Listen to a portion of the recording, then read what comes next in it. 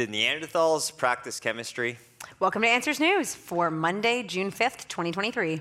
Hi, I'm Tim Chapey, and I'm joined today by Rob Webb and Avery Foley, or Hello. Avery Schulenberg. There we go. Foley works. Yeah, all right. Today we'll be discussing a recent discovery that suggests Neanderthals made glue. And we're going to be talking about a lot of other stories as well. So let's get started with this one. Neanderthals dabbled in chemistry. Ancient glue reveals. So they found this substance among some of the Neanderthal remains, or some of the artifacts that they had, and it looked like they made some glue through a pretty complex process, or process for Process, yeah. Thanks for translating. Which is surprising to the evolutionists because, according to them, Neanderthals lived, that they were in that stage of development from ape-like ancestors to humans, and so they weren't as intelligent. And how could they make things this complex? What do you think, Rob? Yeah, so throughout this whole research, they're trying to figure out how was it made, how was this glue made. So they have a couple different theories. Was it made underground? Was it made by accident? So they decided, they figured out through all their observations it was made underground. And again, they're just so surprised about it because they have the wrong starting point. They're starting with that evolutionary worldview that says they're not human, they're just a bunch of dumb brutes. And again, I think this is just our latest monthly installment of another piece of evidence that shows that they are human, right? They're not just the dumb brutes. And had they started with the Bible, with God's word, they wouldn't have that false view of it. I mean, over and over again, we see evidence of Neanderthals making tools, playing music, burying their dead. In other words, acting like humans. And so it's puzzling for the evolutionary worldview, but it's actually consistent for the biblical worldview. From the biblical worldview, they're fully human. They died out sometime after the flood. Now, there are some slight genetic differences within the humankind there, but it's not the so-called human cousin like they talk about here in this paper. But obviously, the bottom line here is if we want to properly understand human history, we got to start with the history book of the universe, which is God's word. Right. So we've been saying Neanderthals and humans, that they're the same all along. You can find tons of articles on our website so saying even, that. Dozens or decades ago, we would have been saying the same thing, and yet the evolutionists for a long time, they would classify them as different species and different subspecies, and sometimes, even before that, they weren't even that closely related. Yeah. And every time a new study comes out, it's like, wow, they were really smart, and they did things that humans do. Right. It's amazing. Yep. Yeah, it was just tough sticking through this whole article, trying to so Rob was sticking through it. So Rob, you no mentioned one got whether that one. They just went right over their head. All right. You this mentioned is going how to be a great audience. You mentioned whether they made it underground or not. What's the significance of that? Yeah, so essentially they were trying to figure out, whether or not they made this glue underground. And their conclusion here was that these Neanderthals, they distilled tar and then intentionally created an underground environment that restricted oxygen flow and remained invisible during that process. Essentially, it's this complex technology, the way that they were able to make this glue, basically using chemistry. So again, just add that to the list of, again, Neanderthals behaving like humans, which is, again, no surprise from the biblical worldview. Yet this makes headline news because they have a wrong starting point. They said that if this study is correct and this glue was made underground, which it appears to be based on their observational science, they said this in turn would provide valuable insight into their cognitive and cultural capabilities. But they're starting from the wrong starting point. They're trying to discover how intelligent these people must have been and discover how cultural they might have been. Whereas when we start from the biblical worldview, we understand these people are fully human, made in the image of God, descended from Adam and Eve through Noah and his family. So we know automatically going in, these people had culture. They had cognitive ability because they're made in the image of God. And so of course they're going to use the resources God has given them living in a very harsh world after the flood to manipulate the world around them and to survive and thrive even during a difficult time in human history. So we're not surprised by this at all, starting from God's word. But the evolutionists are constantly taken aback by these different finds about Neanderthals because they just don't confirm what they'd expect, starting with their evolutionary starting point. I'm kind of embarrassed to say I wouldn't know how to make this glue. Or I wouldn't either. All the time they talk about all these ancients did this. Birch bark. I don't know. I can type. Neanderthals were smarter than us, I guess. I don't know. and it is kind of funny with Neanderthals because they do have a larger cranial capacity, larger brain size, which that does not determine intelligence. But you'll hear the scientists talk about it that way, like a lot of times, like, oh, they got a larger brain, so they're more intelligent. It's like, well, I think we all know that doesn't, that's not how it works. Tim has a giant brain. I've got a bigger head. I mean, and let's see if the women, like on average, men have a larger head than women. Does that mean that? Right. No, because men and women are equal in terms of intelligence on average. So it's not, it's just kind of silly that they get away with promoting that all the time. And they keep doing that, yeah. Yep. All right, well, let's move on to our next one, because speaking of humans, we are unique. I don't know if you knew that, but not exceptional. We're not an exceptional species of mammal. So in this study, this is a pretty strange one. What they wanted to do is compare 80,000 different representatives or 80,000 different individuals from 90 human populations. Yeah, so what they're doing is studying how do humans raise their young, and how do they get together as families compared to how other mammals would do that. And guess what? We're different. I bet you all could have figured that out without a scientific study, Avery, to be honest. shocked? I'm shocked. Humans are different than other mammal. Like, what? We don't raise our young the same way as we need panthers. breaking This news is up amazing. there. This is like a news flash, right? Yeah, this was obviously Avery's favorite article of all time. She loved this article. I literally wrote at the top that this article, like I read through the popular summary, and then I went back and read parts of the actual study, and it literally reads like you're reading some kind of like bogus article trying to be published as a real scientific study. Like, it's just, was it written by AI? Nonsense. Maybe it was written by AI. I don't know. Yeah. It was just nonsense. It was all about reproductive skew in humans versus non-human mammals, and it basically just kept coming back to, well, humans raise young, and these mammals raise young, but humans do it different. But there are some similarities. But there are some. Well, of course, there's going to be some similarity, because we both have to like feed our young and like protect them from danger. Like, it was a really. The technical term is mumbo jumbo, right? That's what you're looking for. Yeah. Just mumbo jumbo. I think this is when we say this is your tax dollars at work. Yeah, exactly. I mean, just like the last article, this is really just a battle of two competing worldviews. You got the evolutionary worldview that says humans are just animals, nothing special, right? But the biblical worldview says every single person is made in the image of God. That man is God's. Every human being is God's crowning glory of his creation. So, again, this is actually just an attack on the marriage and the family unit here. And they go through it. They're very puzzled. They're very surprised at the fact that human families thrive when they have a mother and the father raising children. They actually acknowledge that in the article. That's they're very surprised at the fact that you need a mother, you need a father to be able to raise a family, to be able to raise children properly. But again, if we start with God's word, we start with the biblical worldview. Of course, God made male and female as different, but to complement each other in raising children. So you actually see that basically borrowing from the biblical worldview as they're going through this. And it's like, well, duh, of course you would need a mother and the father to raise a child. And this is another example of how the evolutionary worldview tries to explain everything. Like, some Christians will try and adopt parts of the evolutionary worldview and be like, well, science tells us, so we have to believe that, Adam evolved from some kind of ape-like ancestor. But if you're going to go with, quote unquote, what the science says, which is really just people's interpretation of the evidence, then where do you draw the line and stop being like, okay, well, we're going to reinterpret the Bible. So now we have to reinterpret family and understand it as just very similar to what mammals do, just a little bit different, and we're not exceptional at all. We're really just very much similar to the mammals. Like, where do you draw the line and be like, no, this is what the Word of God says, and I'm going to stand on God's Word? Well, if you're compromising the evolutionary worldview, that's really hard to do, because if your authority is the scientists, not the Word of God, then you have to go along with all of these ridiculous studies in order to be consistent. But when we go back to what the Word of God says, we can say, no, we're going to interpret the evidence through the lens of what God's Word says, not through the lens of sinful, fallible scientists who don't know everything, who weren't there, and who frequently make mistakes. Yeah, marriage is meaningless in the animal kingdom. Yeah. I mean, just go to the zoo today. Try to look at maybe some of the monkeys trying to raise their young, and now look at, go to one of our houses and how we raise our children. It's not. Humans are exceptional, despite what this article says. Yeah, it's not even. It might seem like a zoo in your house once in a while, but I was going to you've say, got four little ones. Kids, 6 and I was going to say, under. I got 3 little ones. She's got 4 little ones. So it does seem like a zoo. But again, it just look at it. I mean, it just takes common sense. Yeah. One of the things this article does too, it seems to be giving a nod to something we're going to talk about in a little bit, where these polyamorous relationships, where you have, in this case, they're talking about where there's one man with multiple women. They're saying that you can raise more children in those homes, and it's better off economically. And it's like, well, yeah, if you have like 5 adults all being able to work, or 4 of them working, and living under one roof, you don't have as many bills. So of course that part makes sense. But it seems like they're trying to set you up for what's Right, yeah. coming down the road real Yeah, quickly. like, oh, this is actually a good relationship. No, it comes with a host of other And problems what's that when you go away relationship from called? God's word. That poly. Well, we if were you wanna debating on say how it. to pronounce that. Polygynous or relationship. polygamous. Yeah, we still don't know how to say it.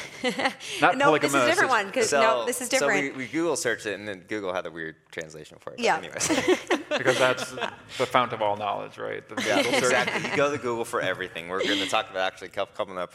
All right, well, let's move on here. Let's talk about the 153,000-year-old footprints from South Africa that are the oldest Homo sapien tracks on record, allegedly.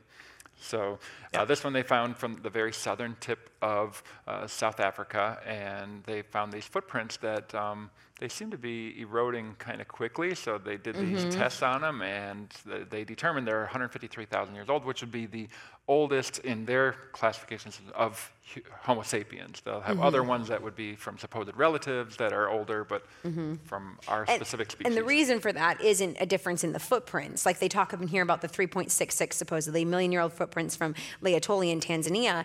Those footprints look identical to a human just like footprint. modern ones. The only reason that they say that they're not human is because humans aren't supposed to have evolved yet, Right. not because of anything about the footprints And themselves. you can see those in our Starting Points exhibit here in Here at the the Creation museum. Museum. So if you haven't looked at those yet, you can go back and make take a sure look you at guys it. You'll check see a that out. comparison between human prints and what Australopithecines, what their prints would be like, and compare that to the Laetoli.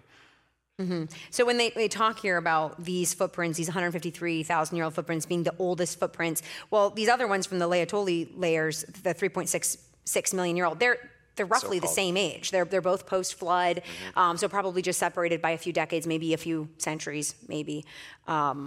That's about it. And like Avery was saying, again, it comes down to the interpretation of it. They're interpreting it as human only if the date fits within their imaginary timeline. That's why we always say this often here. You got to separate the facts from the fiction, the observations from the storytelling. We all have the same evidence. We have the same footprints, but again, it comes down to the observation. How do we actually interpret that evidence in front of us? And so over and over again, they assert all these time frames, 153,000, just assert it as a fact, right? As with every single one of these articles you see, they just assert it as a fact without actually explaining any of the assumptions that go into it. But I think overall, they just sidestep the obvious explanation here.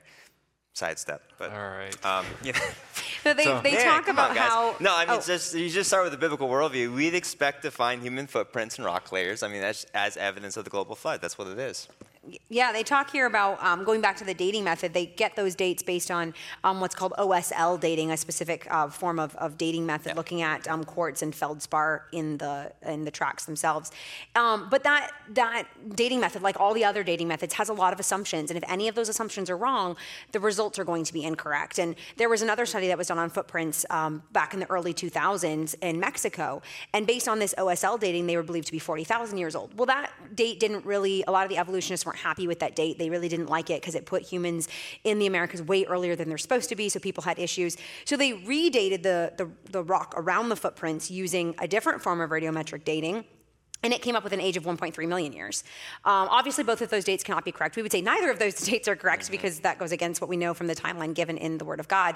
But it just shows you there's a lot of assumptions going into this, and a lot of assumptions in dating. If they get different dates, they'll just throw out the ones that don't match the evolutionary timeline and go with the one that they think is closest to what they were expecting. Yeah, whatever fits their story. You got to be very careful when you see these dates being thrown around. There's a lot of assumptions going into that. It's not this hard and fast science that so many people think. So even in this article, they have the image that you can see there, and it says a 3D photogrammetry track image from a site near where this footprint was, so very near. And this one is it's younger. It's only in the 76 to 90,000 year range. Well, first of all, that's a pretty big spread time Very span. big. And so we're led to believe that this one right next or very near the other one for 75,000 year difference Just sat between there. them. And those ones just sat there with no problem, and yet when we see them today, they're eroding pretty quickly. Yeah, the researchers are like struggling to research right. them quickly before they vanish, but they lasted for 153,000 years. Just the dumb luck, of evolution. Just Some- don't let the evidence get in the way, problems guys. here. That's what I always say. All right, well, let's move on to our next article here. And this one, quote, "Am I gay?" end quote, related Google searches soar 1,300% in 19 years. And so the Cultural Currents Institute released an analysis. They looked up a bunch of different phrases like this one, am I gay, or how to come out, or am I a lesbian, am I trans, those similar terms, and saw that they had increased by 1,300% in just the last 19 years. Why would that be? Avery, what do you think? Is that what we would expect if this were a natural thing? Yeah, no, statistically speaking, no. I mean, it's pretty obvious to anyone who's paying attention to what's going on in the culture. This is being shoved on children at increasingly younger and younger and younger and younger ages. They're being told that any slight abnormality you may have, if you feel slightly uncomfortable with your body, if you feel, any of these different weird feelings, it must mean that you are non-binary or you're trans or you're pansexual or you're whatever. Or Avery, if you like playing with trucks when you were little, or if you like the color blue, or if Rob, if you like the color pink. If you're more of a tomboy than a girly girl, well, maybe that means you're trans or you're gender nonconforming or you're gender queer or you're whatever. And so, of course, you're going to have all these confused kids who hit 13, 14, 15, and all of a sudden they're like, well, maybe that's why I feel so uncomfortable. Maybe that's this, maybe that. And so they start searching these things, and of course, unfortunately, Google is going to give them the very wrong answer to their question. So it's no shock to those who are paying attention that this is soaring, and it's not because this is just a natural thing. This because the children of today's world are just being steeped in this ideology, and they're being brainwashed by their schools, by social media, by the content they're consuming on TikTok and YouTube and other social media platforms. They're being groomed to go in this direction, and statistics like this really do show that it's unfortunately working, and it's leading to a generation of very confused young people. Yeah, if you just take a step back and look big picture here, I mean, this indoctrination is just everywhere. Yeah. Or as Veli Bachman says, everywhere, right? Which is more than everywhere, it's everywhere. It's just, I mean, everywhere you look, it's everywhere, left, right, and center. And I want you guys to realize that this is actually just a symptom of the root cause, and the root cause is the rejection, the abandonment of God's word, really the compromise of God's word. That's what we've been seeing over the last generation. We've been seeing the compromise of God's word over and over again, not just from society elevating their own opinion above God's word, but we're also seeing a compromise in the church today. So many pastors and Christian leaders today, especially in the pulpit, they're compromising God's word, not standing boldly on God's authority. 2 Timothy 3:16 says God's word is God. The whole Bible is God-breathed. It's useful for teaching, rebuking, correcting, and training in righteousness, so that every single person of God can be equipped for every good work. And so we need to be standing boldly on God's word to take back this culture. That's really what it comes down to. Go back to the authority of God's word. Start speaking the truth and love into this culture. And by the way, if you are one of those people who are Google searching, am I gay? You're looking in the wrong place. Google's not going to be able to give you that answer. The only answer you can go to is God's word. You got to start with the Bible. The Bible says that he made you either male or female on purpose for a purpose. God doesn't make mistakes, and he can make you a new creation when you bend the knee and repent, believe in Jesus Christ as your only hope and Savior. Mm-hmm. Yeah, so the study talked about how some of the states that where these searches were the most frequent. Utah was surprising to them because it's generally known as a pretty conservative state. Kentucky, number 2 for the Am I Trans search. But it's when you get some of the more liberal-leaning states, they're not as frequent. Well, that's not really surprising because in those states you have it being pushed in the schools all the time. The kids don't actually have to run a search for those things because their teachers are talking about it on a regular basis. Yeah.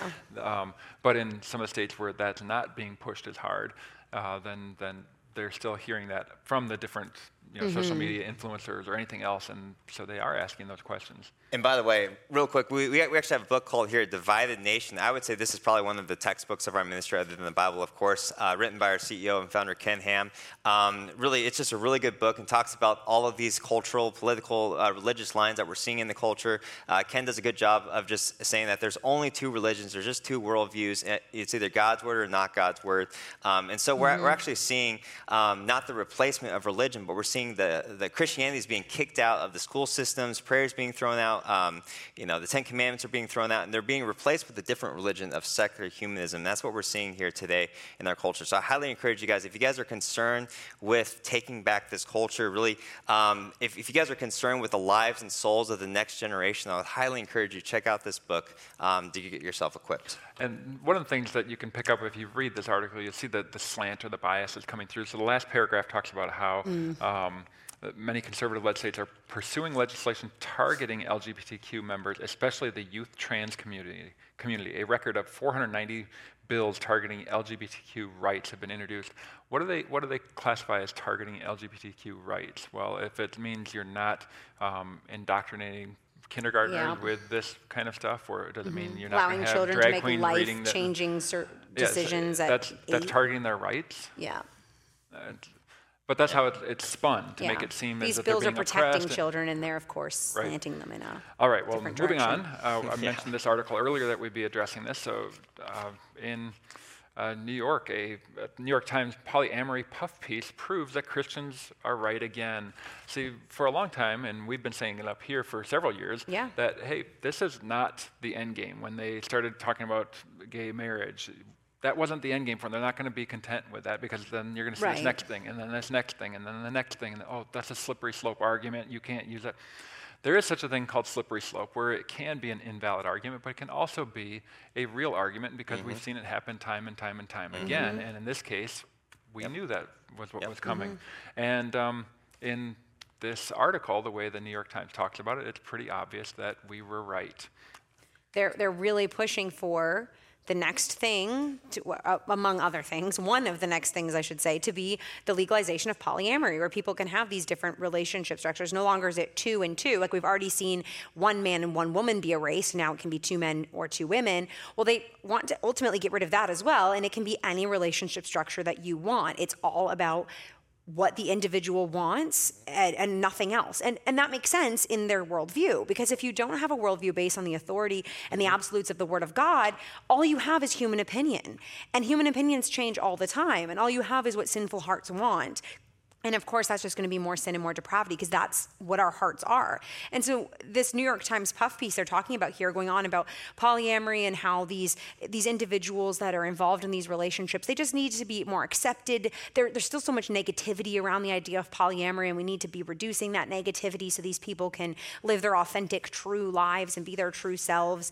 Throughout this article, and then, like, some of the examples they give of the one relationship they talk about is this man who currently has a nesting partner, a long-term partner, 2 long-distance partners, and I'm not going to use the word that they use in this article, but a physically based relationship, you can figure out what that means, with another person. So this, like, just the absurdity of this man's relationships with all these different people. He's got this person lives with him, and these people are long distance, but he's in a relationship with them. And it's just, it's so confusing, and it's so chaotic, and it's so different from God's design, where one man and one woman come together in the lifelong covenant union of marriage, and they raise their children to love the Lord Jesus Christ. Amen. Like, such a difference that we get when we depart from the authority of the Word of God. And this is what's being pushed in the culture, and more of this is coming as the same thing happened with the LGBTQ stuff, with legalizing gay marriage. They started putting stories out there. Oh, look at these people. They love each other. They're not allowed to get married. You should feel sad. You should feel really bad about this. And then they slowly start to get people reeled in with all these emotional stories. But we should not be making decisions based on our emotions. We make our decisions based on the authority of the Word of God, not what our hearts may tell us. We go back to God's Word and we say, no, what does God's Word say? God's Word says that God has defined love for us, for example, in 1 Corinthians 13, and it's not what we see in this article. Love is self-sacrificial. Love lives according to the Word of God, and so we go back to God's Word. So I like the opening line in this. It says, for fear-mongering hicks, conservative Christians are remarkably prescient. So, how can we predict that? Right? That's amazing. All right, Rob, what do you think? And like Avery was saying, I mean, basically the author even points it out, it's nothing more than feelings shaped by what public opinion is willing to accept. Yeah. And it's just more evidence that we're living in the Romans 1 culture, where God has given us over to this debased mind to do what ought not to be done. We're also seeing it just an attack on the family unit, marriage. It's the same attack the enemy has been doing ever since the very beginning, Genesis chapter 3. The enemy is always looking for a way to distort God's designs, and he's doing it with marriage here. And by the way, we haven't actually reinterpreted marriage. We've only blasphemed the God who created it, who established it, and that's what we're seeing here today. And it's actually no surprise. I mean, if you reject God, then that means you elevate man's opinion as the supreme authority. And when you do that, then that means anything goes. So you can redefine marriage. You can say marriage is whatever you want. There's no ultimate standard to go back to. That's why it's so important as Christians we go back to God's Word as our ultimate standard, really to have that Christian worldview really founded on the solid rock of God's word, not the shifting sands of man's opinions. So I think one thing that you need to be aware of is this is something that has been planned for a very long time in this culture. Going back to the 1920s, 1930s, 1940s, you can read some of the early postmodern writers telling people to stand for anything and everything that is contrary to the Judeo-Christian values, because their goal was to tear down this society. It isn't. This article talks about how this is why, with regard to the sexual revolution, the slippery slope has been more prophetic than fallacious. Well, that's true, but it isn't really about sexual revolution. It is about destroying and undermining the foundations of this society, which begin with the family and then the church, and that's been their end game all along. So this polyamory thing is not going to be the end. It's going to continue to go to, you break down even what it means to be a male and female. That's where they're going with it. Nothing new. Yeah, this has been going on and on. And even if you go back to that last generation, they essentially had a three-prong attack. They wanted to, number one, desensitize the culture, which they've been doing with small bits of information in TV and movies and shows. Number two, in terms of jamming the culture, trying to make it so, like, if you talk against homosexuality, then you're automatically made like a bigot, or you're associated with the KKK.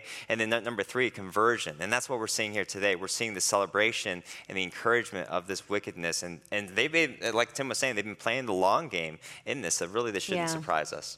All right. Well, let's go to the other side of the world, and that is down under. The dingo-proof fence could be driving astonishingly fast kangaroo evolution. Now, if you're not familiar with the dingo fence, this is like a 3,500-mile fence that is in Australia that they put in to keep out most of the dingoes, because they've got very rich farmland in the southeastern part of the nation. And so it's that thick black line there in the map. And so that's been there for a while, and you can see where the dingoes live. The darker gold color there is where there's a lot of them. And what's happening in this situation is the kangaroos that live inside, or on the safe side of the dingo fence, the southeastern part, those ones, the babies are developing, or the joeys are developing slower, and the ones that live beyond the fence, I think in the article it calls it inside the fences, are the ones that are with the dingoes. So that's why I was confused by a little bit. But the ones that are where all the dingoes are, the red kangaroos, their joeys are growing much more rapidly. And so they're saying, well, is this evolution that's being driven by this man-made fence? What do you think? It must be, right? Of course. Any small change within a population has to be attributed to evolution. That's because that's their explanation for everything. Even though, guess what? You'll all be shocked. The kangaroos stayed kangaroos. Yes. No way. They just developed kangaroos a little bit slower. Are still kangaroos at the end of the day. The kangaroos that live with the dingoes, if you're basically your only defense against a dingo is to be a big kangaroo, because if you're a big kangaroo, you got big strong feet, you can kick the dingo, you can defend yourself. If you're a little tiny cute little joey, you're not going to survive against the dingo. So if you grow faster, you have a better chance of surviving to reproduce if you live with dingoes. Whereas with the kangaroos that don't really have to deal with the dingoes, well, they don't need to grow as fast because they don't have that selection pressure.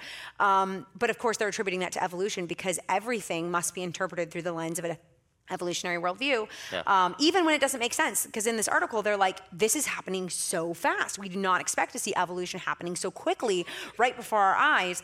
They're not observing evolution at all. Likely what they're observing here is natural selection. Hey, what's kangaroo's favorite season, Avery? Oh, no. I think we should probably keep going before Rob Spring. Spring is his favorite season. Oh, boy. Let's hop to it. So we have, we've done articles like this before, not with the kangaroo, but with other, what we call speciation. So you have this variation within a kind. So God has created the kind of animals, and dogs will always be dogs, cats will always be cats. Kangaroos are always going to be kangaroos. And you're going to get variation. And maybe it could get to the point where over time, these ones can no longer interbreed, and they might even start to classify them as different subspecies or something, even though we know they both came from the red kangaroo. That doesn't mean that evolution has happened. If that were the case, there would be a loss of genetic information, not a gain of information, which is what is required for evolution. The genetic information is already present there, so you don't see an increase in information. You see that throughout this whole article. They're equivocating on that word evolution. What they really mean is natural selection. That's what we're seeing here with this article. So the kangaroos, despite the remain headline, kangaroos. are not evolving. Moving They're just staying kangaroos. I did get to see lots of them when I was there a few months ago. I knew you were going to bring up your trip to Australia. Rub it in. It's all right. Well, going from that good news that I was there to some more good news, Planned Parenthood laying off 20% of workforce. Pro-life leader offers them life-affirming options. Now, I was really confused by this because, about almost a year ago, the Roe v. Wade was struck down by the Supreme Court. But we had been told for so long that Planned Parenthood, abortion is just Small a tiny percentage, little right? bit of what they do. Of what they do. Yeah. So why would 20% of the workforce need to be laid off or cut if... Right. They're saying in here that reproductive freedom is in jeopardy, and so they're restructuring. But if But not because of abortion economic is things, only right? part of what they confusing, do, yeah. then maybe because they've been lying about what most of what they do is actually murdering unborn children, despite what they like to tell everybody to make themselves look like they're the good guys. It was kind of confusing because in here they say the changes do not reflect financial struggles, but they also say it was because of difficult economic conditions, so I don't really know which way to take that. But it's also just a reminder here, the end of Roe v. Wade did not end abortion in this country. It's something we say often. They actually just created 50 different state-level battles here, so we got to keep going. The war is far from over. We got to keep fighting. And I'll just quote a few different verses here from Proverbs, and I'll get off my soapbox here. Proverbs 24:10-11 says, "If you faint in the day of adversity, your strength is small. Rescue those who are being taken away to death. Hold back those who are stumbling to the slaughter." And Proverbs 31:8, "Speak up for those who cannot speak for themselves, for the rights of all who are destitute." Really, those are our marching orders, Christians. That's what we got to be doing. And I'll just say, Rob is very genuine and very passionate about this topic. And I mean, we all are, but Rob is often on the front lines when it comes to this. And so thank you for always standing up for the unborn. If you guys have not checked out Fearfully and Wonderfully Made, the exhibit here at the Creation Museum, make sure you do that. The writing in there is amazing. And in the article, they quote Abby Johnson. We've actually got a movie that details her life. She's somebody who worked for this abortion industry. And, she was a director, and then she left and now has been Unplanned is the name of the strongly movie. pro-life and speaking against that. Very touching film. If you haven't seen that, it can be hard. Yeah, there's a couple scenes that are very difficult to watch, but I highly encourage you guys. It really just exposes what's going on in these abortion mills. And she actually, at the end, offers an invitation to the people who work at Planned Parenthood that are losing their jobs to come and work at, here's how she says it, there are so many better jobs that don't require such soul-sucking, savage work. I mean, it's pretty blunt. Say it like it is. But she's somebody who right knows. there. She was there. Yeah. I like the way she put it. One resource we didn't mention before is our book, Searching for Adam. We were talking about Neanderthals earlier. We were talking about ancient man. And if you want to know who Adam really was, well, we go back to Genesis, but we've got a book here that was headed up by Terry Mortensen, one of our researchers, and he contacted several other experts to write on various issues related to Adam, and that will counter a lot of the false teaching that we're seeing, not just in our world, not just in the secular groups, but by even people like William Lane Craig, who wrote a book, The Quest for Adam, or something like that, and it just it just completely buys into the evolutionary story. This is going to start from God's Word and show you the truth of what Scripture teaches. All right, we've got a couple of slides here to talk about. We've got our Answers for Educators conference coming up on July 24th. So if you are specifically for Christian school teachers or administrators, this is for you. Make sure you mark down that date, July 24th, and you can go to getanswers.org/educators for more details. And anybody want to go to the Galapagos Islands with a few of our researchers? So that's going to be Dr. amazing. Georgia Purdom, is that right? And Dr. Jennifer Rivera and her daughter, and Jessica Jaworski. Okay. And I believe. Dr. Purdom had been there JJ. before. So. Yes, yeah. All right. Yeah, and that's going to be a pretty cool trip, really a big adventure trip, but learning about the Galapagos Islands through the lens of God's Word rather than through the typical evolutionary lens that And you that's usually taking hear about place it through. next year? May 28th through June 6th, I believe. Oh, next year, you've got the 2024. exact dates marked down. All right, so mark your calendars or go to that website. Check out there that and website. Find out more details. All right, well, that is all the time that we have for today. We want to thank you for joining us, and we'll see you next time. God bless. God bless.